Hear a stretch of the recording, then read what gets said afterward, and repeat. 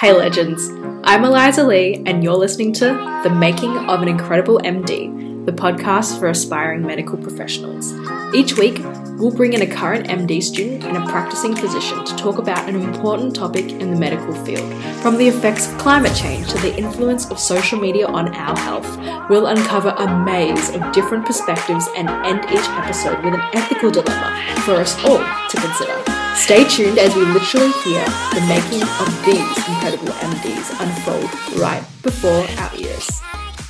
Today, I can't wait to introduce you to one of the most eloquent 21-year-olds I know and good friend, Manoj, who is a fourth-year med school student at Monash University in Melbourne and currently runs KIS Academics, an online edtech platform that democratizes educational resources for high school students. As you're about to hear in this episode, Manoj is an incredibly not the run-of-the-mill med student, always looking for problems to solve and actually executing on those ideas, which is so rare and refreshing to hear. So I thought it was a perfect time to sit down with Manoj and talk about doctors going digital. Such a budget. Yeah, no, I wasn't sure if you were recording already. I just wanted to hint that maybe you should start. I'd hate to do the entire conversation and you to be like, no, shit. That is 100% something I would do though. Thank goodness Manoj reminded me to press record because I probably would have forgotten. So here is the recording. Awesome. Well, thank you so much, Manoj, for coming on board and doing our first episode about doctors going digital, a matter of how, not when. Hi, thank you, Eliza. Hey, so I'm an MD student currently in my fourth year, jumping between a few placements, and I definitely have dabbled a little bit on the, side hustle kind of area, as Eliza is very aware.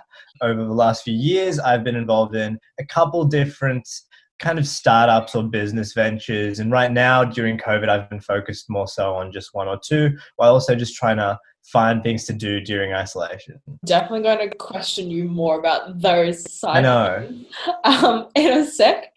But I guess to start off with, talking about sort of you being on clinical placements and seeing how everything's evolving now. Obviously, with the incredible adoption of telehealth during this pandemic being pushed forward, 10 times the speed that it really was going to take. Firstly, just to give everyone a bit of context who isn't in a clinical setting like you are, in general, what are some of the functions of a doctor that are currently being digitalized? And what functions of doctor do you think will be digitalized over sort of the next, say, 3 to 5 years? Okay. Over the last couple of years, there's been a shift in Victoria and I guess the rest of Australia towards the EMR. So that was happening pre-COVID anyway. So a lot of hospitals were trying to get rid of their paper patient notes and move to a digital version. So that adoption has been happening very, very slowly and very, very gradually over the last few years, which is kind of surprising because you'd think, since like the 2000s, maybe hospitals would have had digital patient notes, but it's still a very recent kind of adoption. So they're moving their systems online completely now to kind of cloud-based software. But with COVID happening, a few other kind of, ideas or technological developments in medicine have been rushed a bit, with the biggest one definitely being telehealth. That is probably the main kind of new implementation that has been seen over the COVID period, just because in order to reduce the spread and community transmission, a lot of doctors, consultants, clinicians have moved to more so a online, either over Zoom or over the phone as well, kind of consult. So through my placement, I've been lucky enough to see both kind of prior to COVID, I was in a GP placement. So I got to see a lot of that face-to-face and I got to do some face-to-face consults myself. And then more recently, with everything moving online, I've also seen how doctors have been kind of shifting onto telehealth and doing a lot of phone appointments. So it's quite a big contrast, but it's definitely been really interesting to see. But I'd say that out of COVID, that's been by far the biggest kind of change or the biggest theme through this whole pandemic. Yeah, absolutely. And what do you think are sort of the limits of digitalizing medicine? Like what can't be digitalized? Yeah, so obviously there are quite a few aspects of medicine that can be digitalized, mostly in the consultation kind of aspect, the one-on-one kind of patient interviews, histories, etc., that kind of thing.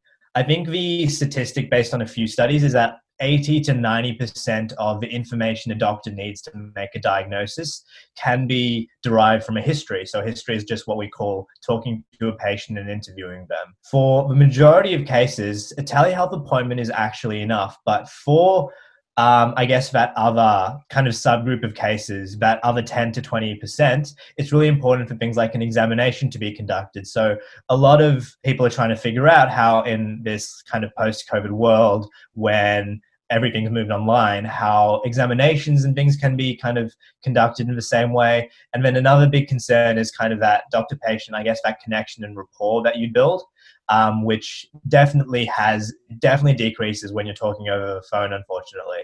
So that kind of thing is something that needs to once again be considered at some point. Like, it's much harder to do that in a digital world, in a digital landscape. On from that, there's obviously a bunch of things that just simply can't be done online. Things like surgeries, etc. You do need to be in a hospital. But once again, there are a bunch of digital opportunities in these areas that are opening up, like robotic surgery and surgeons from like halfway across the world being able to operate in remote countries with, robots and automated procedures and stuff like that. So there are definitely barriers being broken, but there are some that are much harder to break than others. And also, thank you. I really appreciate you giving context to the jargon, because I'm like noob central here. So that's no, all good. If I say a word that doesn't make sense, just yell at me and I'll clarify. Cool, perfect. You're the best. So I guess, what are some of the shortfalls and cautions that we need to be considerate of now when designing for a digitalized healthcare system that you think most people haven't been able to see? I think probably the first one that comes to mind is the privacy and the confidentiality aspect. So moving everything digital to a certain degree is a little bit safer than having paper notes that can be lost or forgotten. But once again, when you've digitalized something, it's much more accessible in certain ways as well. So phone calls, consultation calls, notes, etc., that stuff all has to be kept very, very secure. Communication between like doctors, patients, doctors, nurses, medical staff in general has to be once again kept very safe, because privacy is very, very important in medicine, and that patient-doctor confidentiality is definitely a big consideration. So that's probably the first thing that comes into my mind.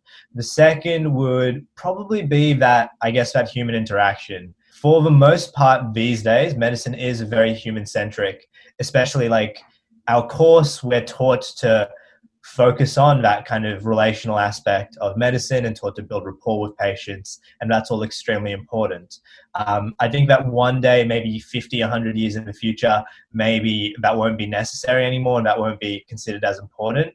But the way things are right now, in a 3 to 5 year kind of time frame, I feel like that communication aspect is definitely very important and can definitely be kind of neglected by medical staff when you don't have that patient in front of you, when you're just talking to them over the phone or something. And I love that you touch on the privacy point, because I don't know if you want to segue into sort of what you've experienced with running CoDoc and some of the insights you've gotten there, or should we leave that? Oh no, I'm more than happy to. So yeah, CoDoc was kind of an initiative I worked on with the Monash Generator last year. It was essentially trying to figure out a more secure and private way for clinicians to communicate, because medicine is a very collaborative environment. You need to constantly be talking to people.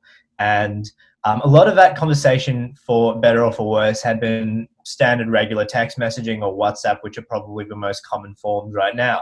So that was something that I was working on for quite a while. But then COVID did throw a pretty big spanner into things, because it is a very collaborative kind of process, talking to hospitals and working out what their kind of views on the matter are, finding out what their KPIs and goals are. But as soon as COVID hit, a lot of hospitals very understandably had to just turn down all meetings and focus on their response. And then, although cases started to drop for a good 5 minutes there, things have skyrocketed once again. So hospitals are very much focused on their own internal processes to prevent disease transmission. And hopefully sometime after the pandemic, I'll be able to approach them in a more relaxed kind of setting. But right now, we've kind of put that on hold for a little bit. And I've just been thinking about and working through some of like the business models that might work, as well as like distribution. But that was essentially the problem that we wanted to try and solve. To a certain degree, like the speed of digitization that's happened during COVID is a good thing, because now hospitals who once were very, very, very slow to adopt new technologies will hopefully be a bit more open to innovation and technological development within the healthcare setting, which definitely wasn't something that present beforehand. So that's definitely one of the positives. However, aside from that, a lot of the kind of use cases for communication or collaboration platform haven't changed too much. Like in a hospital setting, clinicians' jobs are very similar to how they were before the pandemic. They're still doing ward rounds, consulting patients, talking to one another, running like case discussions and meetings. That hasn't changed too much. It's mostly been on the kind of patient-doctor interaction side that we've seen the biggest change. Yeah, no, absolutely. Okay, so we're going to end this episode with a bit of an ethical dilemma for you, and just to talk through what your perspectives are. So the question is, should what you say or share online as a budding medical professional impact your professional career?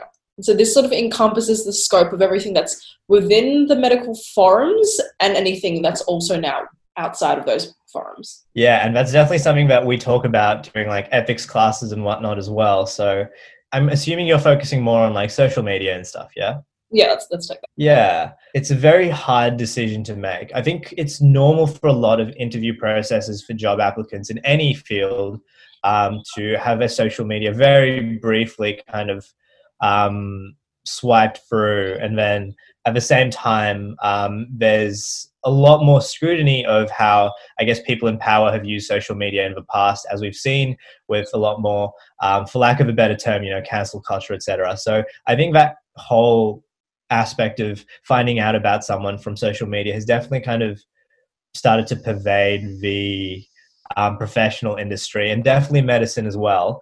I think that in terms of whether it should impact like job prospects and whatnot, I can't say that I've had too much of a personal kind of experience or or heard any stories in the matter. I wouldn't be surprised if it was used for recruiting purposes, but I think it's mostly been cases where maybe something more explicit like cyberbullying has occurred and that's impacted someone. But I haven't really seen any instances where like a Facebook post or a meme or something a bit edgy has really impacted someone's career.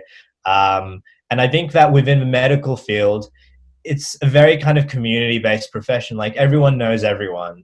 And I think that if there was no kind of legal or financial ramifications for, I guess, doing something inappropriate online, there would definitely be some social ramifications, because once again, as I said, everyone in medicine knows everyone in medicine. And if someone in medical school has a certain reputation, then that could be followed up like in, once you get into the industry.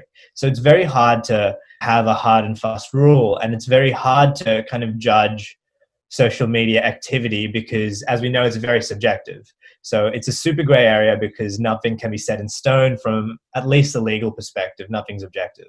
So unfortunately, I don't think I can give you a good answer, but I think that currently the way things look, it is that, the status quo will kind of decide. If you say something or do something that is inappropriate, there will definitely be ramifications from a social perspective. And if you're doing something like really seriously bad from a medical perspective, then there can potentially be like policies that will, there are definitely policies that will, I guess, be punitive and like punish you for wrong things that you do. The most obvious being like sharing photos of patients without their consent and stuff like that. That's a very big no in the medical field for students, doctors, nurses, whoever. So if there is something that's negatively impacting a patient, I think that will definitely be like the hammer will go down in those instances. But outside of that, it's a bit more of a grey area. Awesome. Well, thanks for drawing the line there. And that is the end of episode 1. Hope you guys enjoyed episode 1 of this podcast and look forward to hearing another perspective in episode 2. If you haven't found us through our Facebook or YouTube channels, make sure you join our community of aspiring med students on our Hallett to Health Australia Facebook page, where we have a ton of other things going to broaden your perspective and get you med school ready if that's your jam. I'll leave all the links in the show notes below, but until then, see you in the next episode.